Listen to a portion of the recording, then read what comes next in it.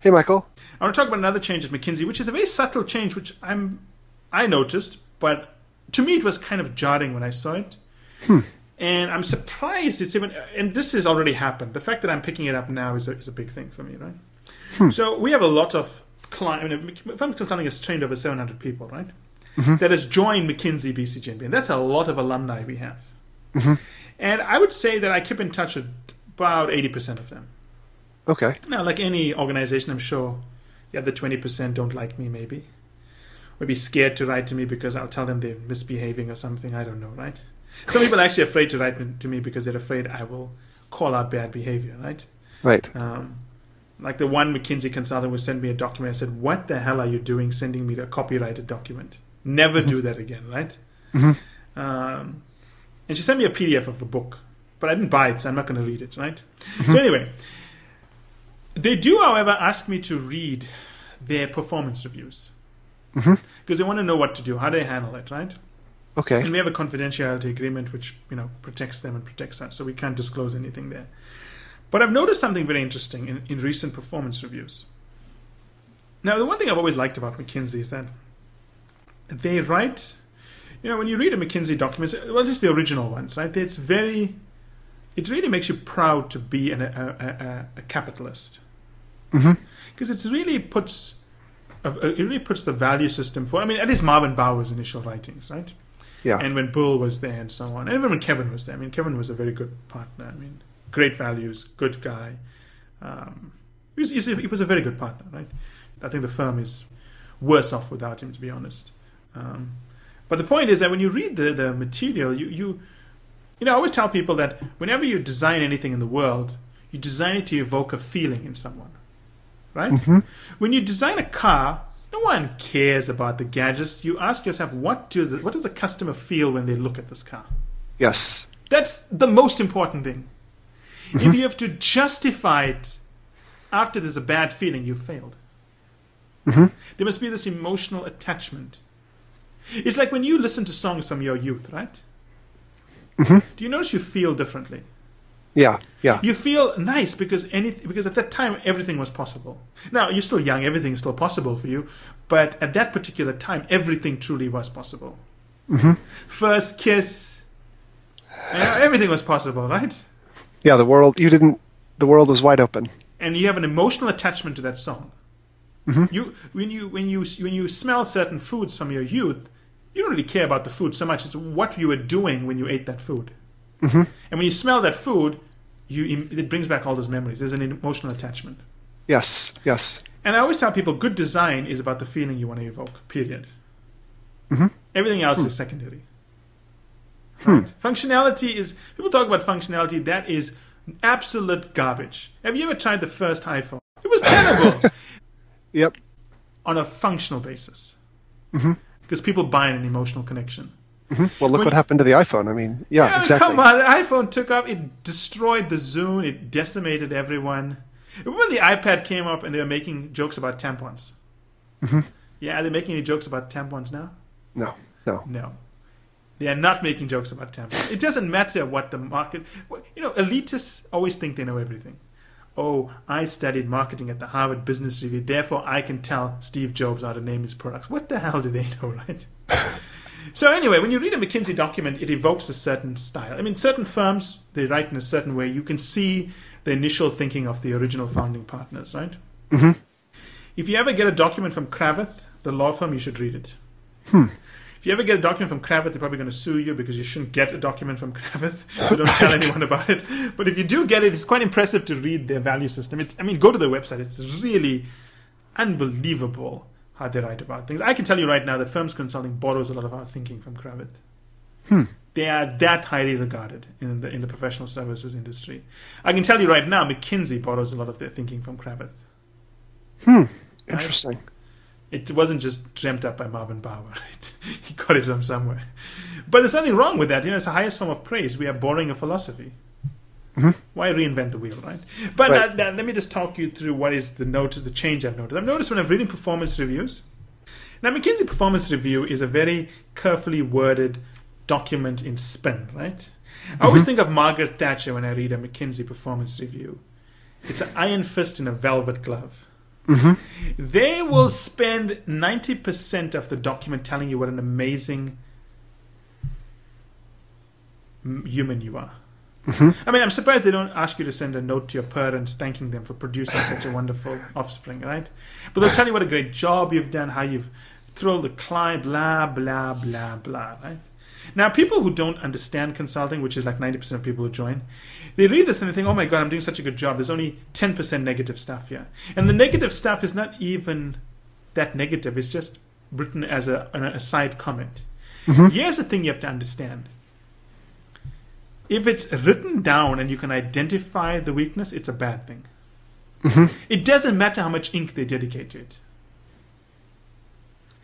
If it can be isolated, it is bad, very bad. Right. It is very important you understand this about consulting. So then a thing that will look just like an oh by the way comment is bad. Is actually very significant. Very significant. People get managed out. That's the thing that gets them. They don't understand how to read things. The other thing they don't understand is that McKinsey is very careful, and BCG and so on, because they understand how many times they get sued, right? And they haven't done anything wrong. I mean, some people have launched lawsuits that make no sense. Most of them make no sense. Right. But when you get verbal feedback from McKinsey, they always tell you all these great things, right? But you notice when they're committed to writing, they will always mention the negative thing, even if it just makes up 1/10 of the space. Right. So when you get verbal feedback from McKinsey and you're doing a project, it means nothing, honestly. What matters is what they commit to writing, because that becomes a paper trail for future lawsuits. Yes. So whenever I'm talking to clients, I always ask them, forget about what they told you. What did they put into writing? And if they said, oh, Michael didn't put anything into writing, then I said, you don't actually know how you are doing. Until it's put onto writing, no one's actually thinking about this very carefully. So you have to get it in writing for me, and then we got to evaluate what the firm really thinks about you. And then they get it back and say, oh, Michael, it was all mostly promising. It's just one negative thing. I said, okay, was a negative thing vague or was it specific? If the negative thing was vague, it's not so bad. If the negative thing was specific, even if it took up very little space, it is bad. They could pinpoint a weakness. Right?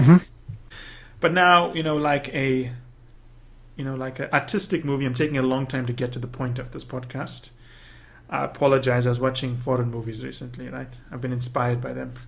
So what is the point of this podcast? The point of the podcast, I've noticed McKinsey has started using one word recently in their performance reviews. What do you think that word that jarred me so much was? And they've used it twice in one performance review. A performance review is basically one-page document, right? It's not that big. They've used the word, in one performance review, I saw them use it 3 times. What is that? It's a 3-letter word. It's not a 4-letter word. Don't worry, Tom. It's a 3-letter word. A 3-letter word. I'll give you a clue. It has a O in it. It has an N in it. Let's see. One now. Is the O in the middle? Is the N O is in the middle?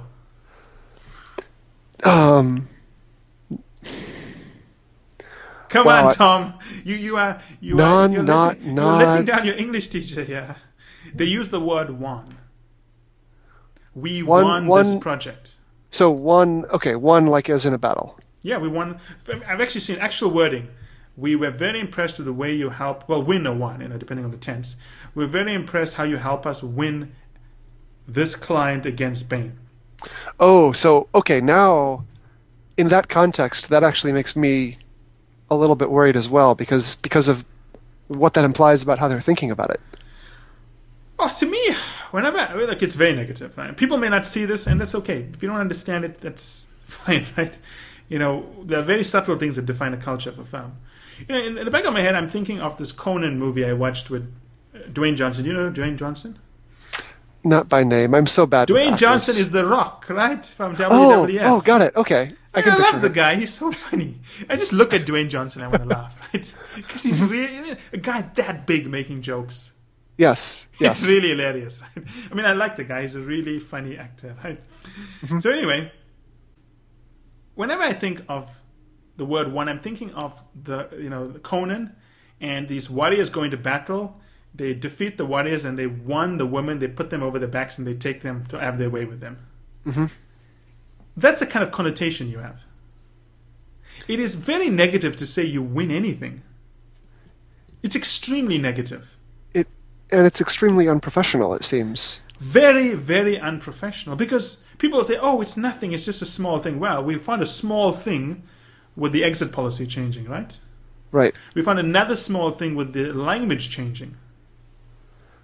That's the crack in the windshield, or even worse, the crack in the dam, right? Like, exactly. I mean, how many Dutch children are you going to ask to stick their fingers into this dam, right? You don't have that many children. Right? I mean, children will immigrate. They'll go south. They'll go to Greece or something like that, right? They'll try to escape slave labor. The point is that it's very negative. It's negative to me because it's happening in different offices. That means it is now permeated. It's like a virus.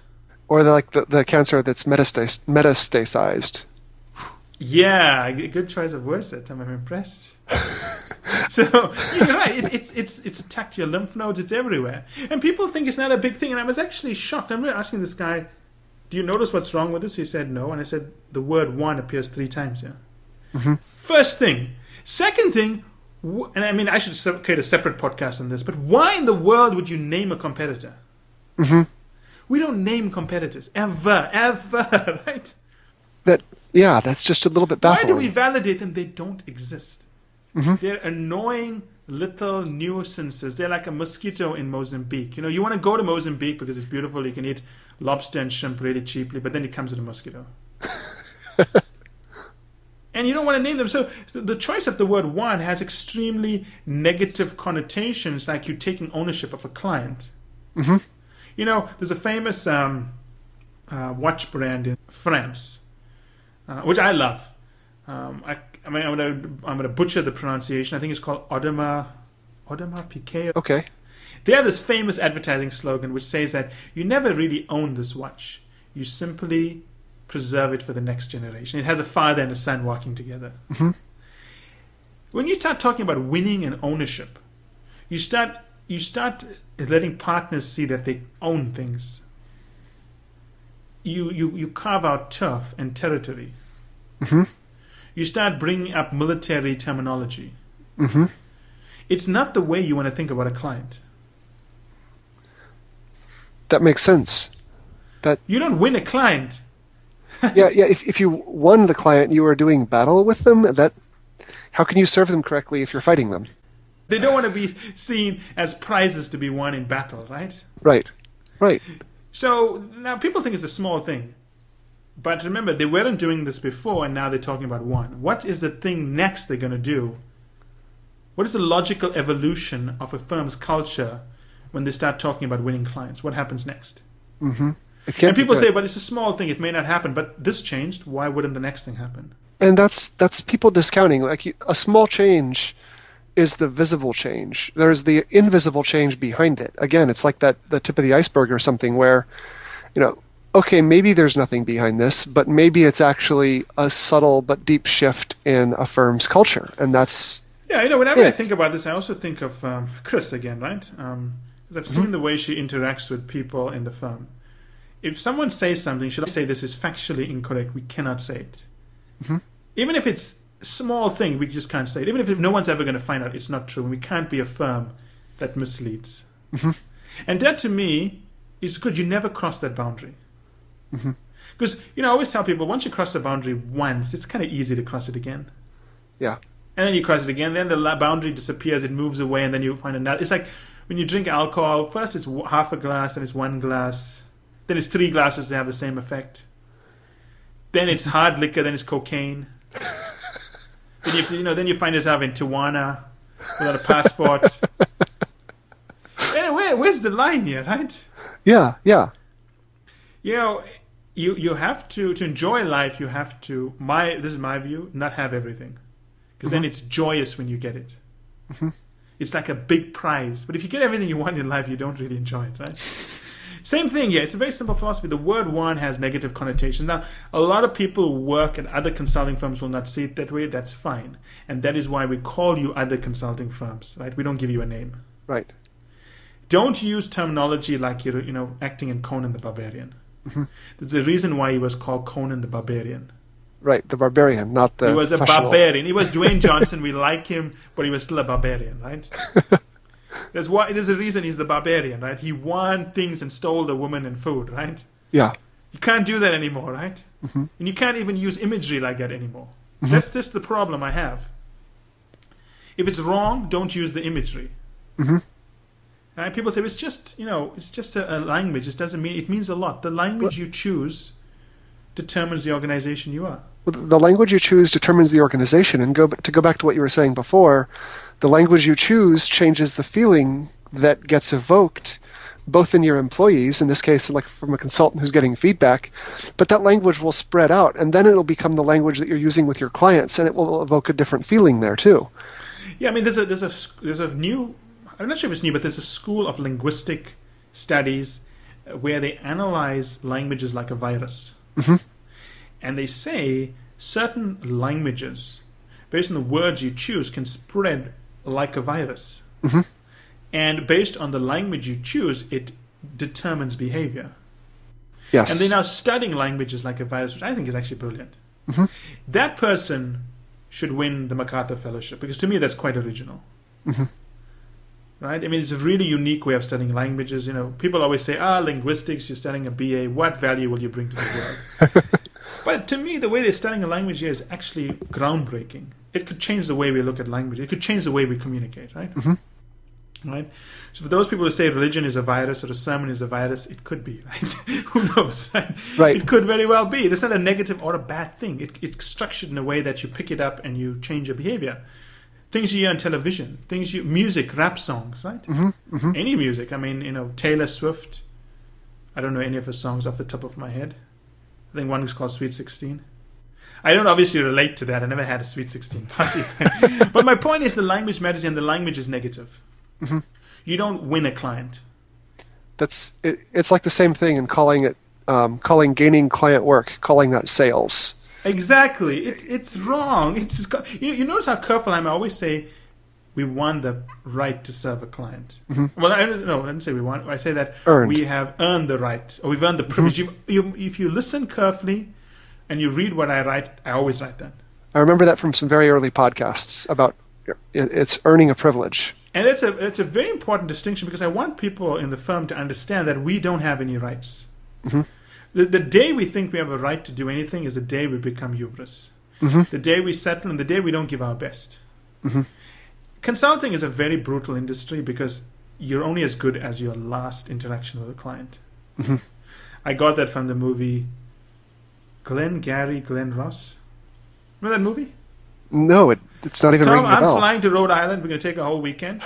We're going to listen to pop for one day, and we're going to watch like the best 80s movies for the next day, right? I'll have to look up a list of the top 10 or top 15 80s movies. Yeah, you got to watch them, right? Okay, but anyway, so you got to be very careful here, because it determines everything you do. The language you choose. The part that I actually am most scared about is when consultants start speaking this way. We've won the client. Imagine you go for dinner with a client and you say, thank you for allowing us to win this bid. Oh my God. Yeah. When I was a partner, you can get fired for that. Yeah, talking about that feeling that gets evoked, like you. Oh my God, you can't talk about those things. Yeah, and you don't want to talk about it in front of clients. That means you don't want to talk about it. Yeah. When you're in the office. And just so I'm clear, I've heard people saying, well, we have to talk about these things because millennials want to talk about it. That is absolute nonsense. Just so we're clear, millennials have been around since the history of mankind. The only time we've never had millennials was when Adam and Eve didn't have children. Because as soon as they started having children, there's always been millennials. There's always been 20-year-olds to 35-year-olds in the history of mankind. I mean, when marketers talk about millennials, they act like they just cropped out of the rocks. There have been millennials in the 60s, 70s, 80s, right? They've always been around. We've never had young people before. It's a new thing. What is this? We've never had young... What nonsense is that? We've always had young people, and every young generation sees the world differently. It always irritates me when I read newspapers and older people say, well, this generation, they don't understand things. Every older generation has said that. And the world has always been better off. Yes. Always been. The world has never gotten worse, right? Let's be honest. There's some blips and dips, but it's always gotten better. So, to me, it's not about the younger generation being different. It's about the fear of passing power to them. That's what it is. We're afraid to pass power to them. Me personally, I'm not afraid to pass power to anyone, right? As long as they pay taxes and the roads are not cracked, I'm okay with it, right? Right.